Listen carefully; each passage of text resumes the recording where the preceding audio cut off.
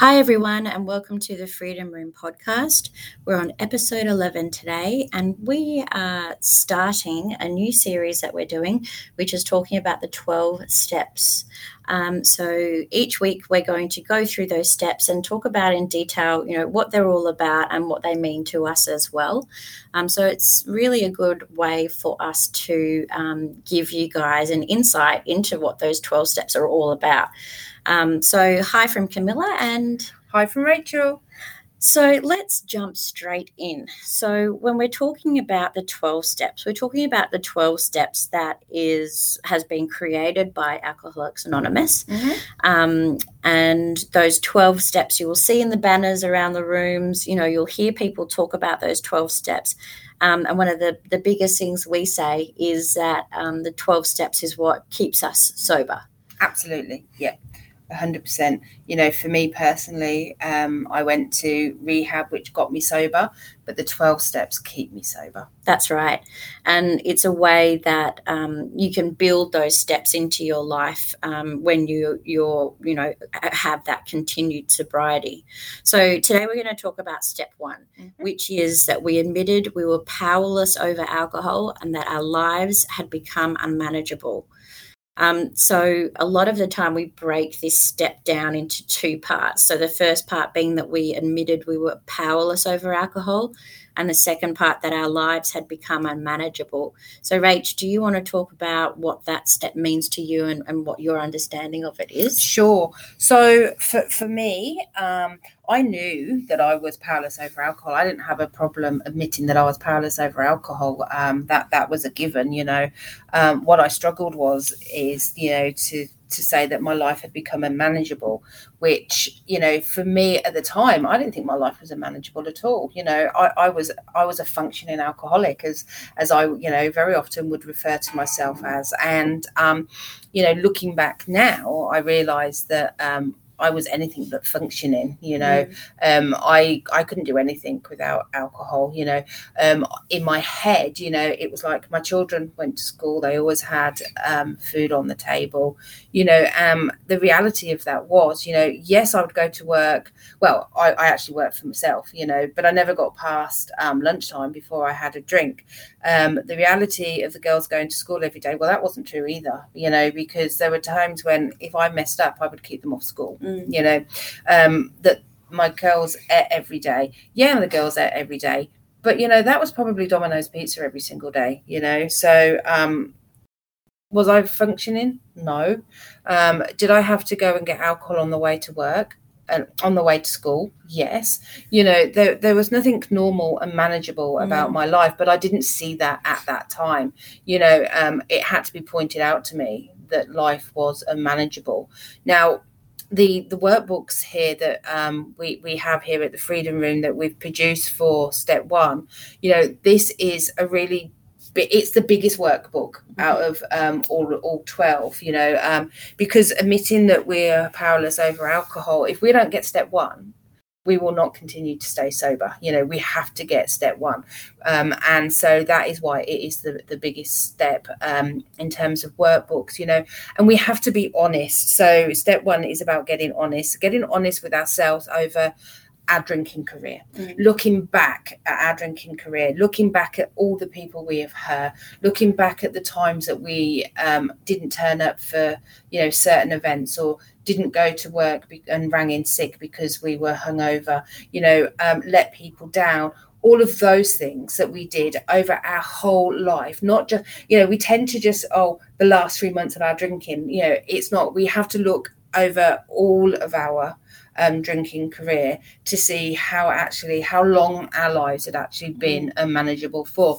And that's a massive eye-opener for most people, because, so many people can come in here to the Freedom Room and I'll say to them, so how long have you been drinking, like this?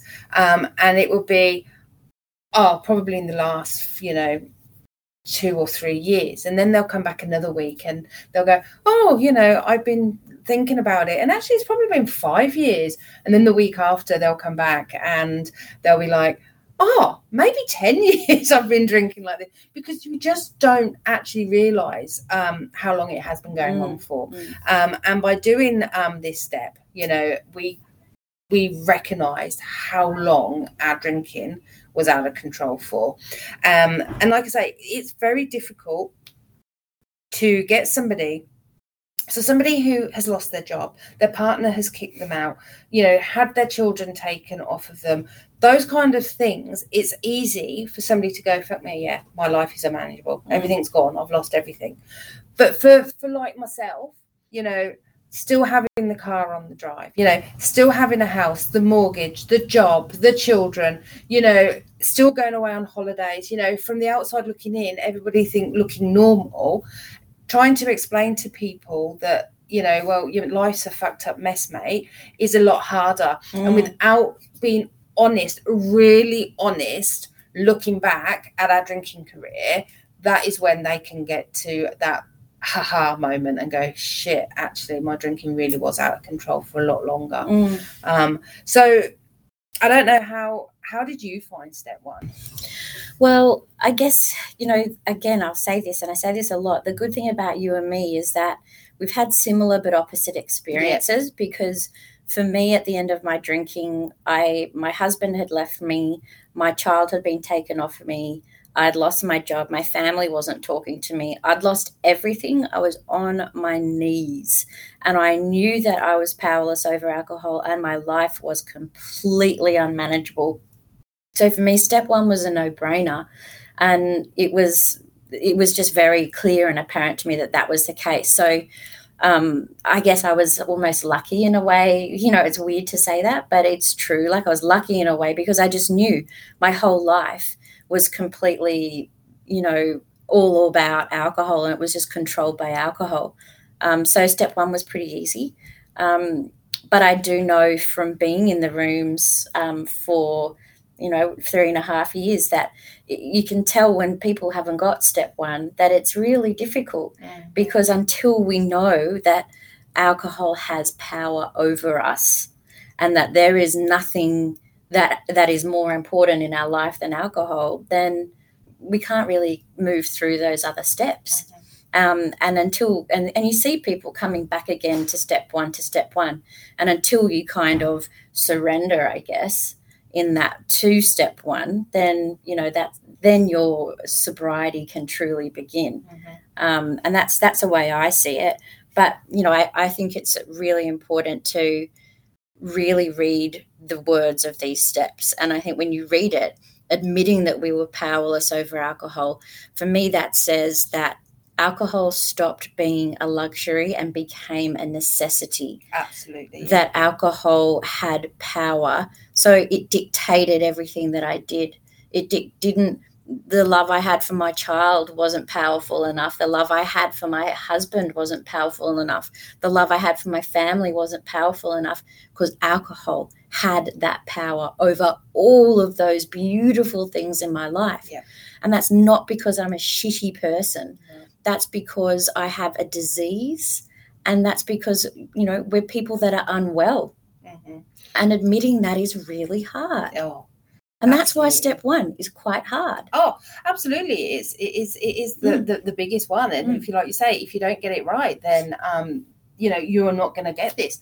And then you will find that you will pick up and you're back at step one again. You know, you can't, a lot of us think, well, I've rocked up to a meeting, I've rocked up to AA. Well, of course, you know, my life's a fucking mess, you know, but that's not enough. It's really understanding that, you know, you are powerless over alcohol, and not just in that moment or that last rock bottom. You know, we are powerless over alcohol even today. And that's the other thing, you know, that, you know, no matter how sober you get, you are still powerless over alcohol. That's it. But also as well, letting people know we're powerless over alcohol, but we're not powerless over our life. You know, we are powerless over people, places and things, but we are not powerless over our life. You know, we still can have a wonderful life moving forward, and start to make some really great changes, make some really great decisions and some really great choices. That's it. And it does mean that we have choice and we have power, you know, to walk into AA rooms. We have the power to walk into the Freedom Room. We have power to make changes in our life that we know we need to make. And that's really refreshing. And thank God we have that power to make those choices. Oh, absolutely. And I think also the important thing, like you were talking about, is what does, defining what unmanageable means for you, because it looks different for everybody. Exactly. Absolutely. 100%. It looks different. What's unmanageable for me may not be unmanageable for you. Yeah. Absolutely. Unmanageability is different for everybody. Absolutely everybody. Nobody can tell you what your unmanageable life looks like. No more than they can tell me what mine looks like, but we will know what that is when we are not functioning to, to our best of our ability, and we look honestly over our life. That's when we get to see what unmanageable looks like. And I think a good way to think about it is, am I doing life the best I possibly can? Am I being the best mum I possibly can, the best wife, the best employee? And I could honestly answer that when I was drinking, absolutely not. Mm-hmm. I was not doing my life the best I could. Mm-hmm. Well, you know what? We could actually bring that down even further and just say, was I being the best human being that I could be? Definitely not. No, exactly. Not when I was drinking. No, yeah. And I think, about these steps, they were created in 1935. They've been around for a really long time. And the important thing for us to talk about is that what the Freedom Room does is we run a 12-step facilitation program. Absolutely. We are not affiliated with AA by any stretch. And when we talk about AA, we talk about it from our personal experiences. Yep. And we also know that, these steps, like I said, were created in 1935, but they still work today. What we see these as such important steps for people that want continued sobriety. And Absolutely. That's the key, that, we go to rehab to get sober, and we go and we run a 12-step facilitation program to stay sober. Absolutely right. Yeah. So there is a difference in there, that we base what we do off these steps. And here at AA, we here at the Freedom Room, we do suggest and recommend and encourage people to go to AA. However, not everybody wants to go to AA, or some people don't feel that AA is right for them. But these steps which come from AA is what will help keep them sober. And that is why we introduce them to the 12 steps. Yes. To let them know what is going to help them and what is going to keep them, to keep them sober. And then also, when we do the workbooks and we talk and we do group sessions and we talk about the 12 steps, Camilla and I, we are not your sponsors. We are not people sponsors. We sponsor people in AA. We do not sponsor people in the Freedom Room. In the Freedom Room, we have qualifications. We are qualified recovery coaches. That's what we do here. There are a lot of people who get that mixed up, and and it's a good place to clarify that. Definitely. In the Freedom Room, we are qualified to do what we do here. And we only sponsor people through AA, which is completely separate. Yeah. A really nice, a fun way of looking at these steps is like, yes, these 12 steps traditionally were created such a long time ago. But if you guys are familiar with Russell Brand, he has put a really great modern and cheeky spin on all of this. So when he's talking about step 1, admitting we were powerless over alcohol, that our lives had become unmanageable, his step 1 is, are you a bit fucked? Yep, exactly. And that is a really simple way of saying step 1, are you a bit fucked? And if you can answer yes, then you've answered yes to step 1. Yeah. There you go. And maybe when we're going through these 12 steps, we'll talk about the traditional side of things, and we can also talk about the other side. Whereas, step 2 traditionally came to believe that a power greater than ourselves could restore us to sanity. Whereas Russell Brand says, could you not be fucked? And excuse the language, maybe we should do a language warning before we start our podcast. I think they're used to that with me and my potty mouth. I think so too. But look, it is really nice to have a fresh perspective and a modern perspective on it. And, recovery is, we're in it for life. That's the thing about recovery. It's not a quick fix. You don't just do it and then you're finished. And a lot of people think that once I've done my 12 steps, then I'm done. But that's what I thought. Yeah, me that's too. That's what I hoped. Yeah. But really, these steps, you'll find that as your sobriety, continues and goes on, that you actually end up living these steps, and Absolutely. They are part of every single day. It's a lifestyle choice. It's a lifestyle change.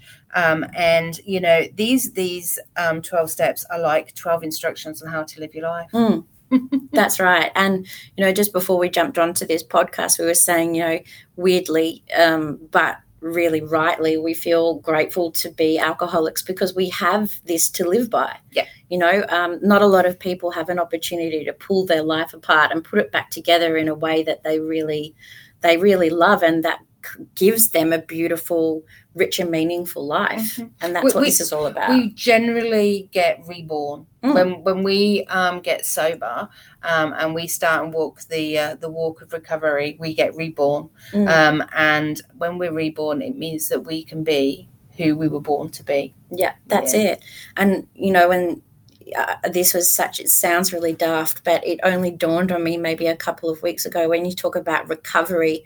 You are recovering from something. So we're learning how to do all of these normal human things again from the beginning. And so we're having this rehabilitation of ourselves, and learning to do these things again is really difficult. And that's why having these steps is so helpful, because we get to actually know how to do it. And when I don't put these 12 steps into my life in all concepts, that's when my life becomes unmanageable again, because things just get crazy.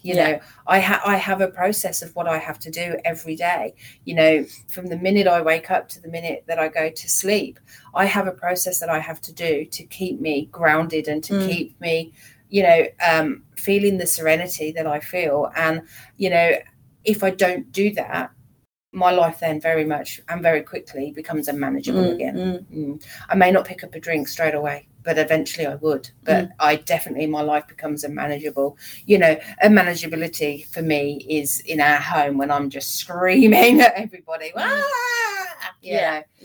So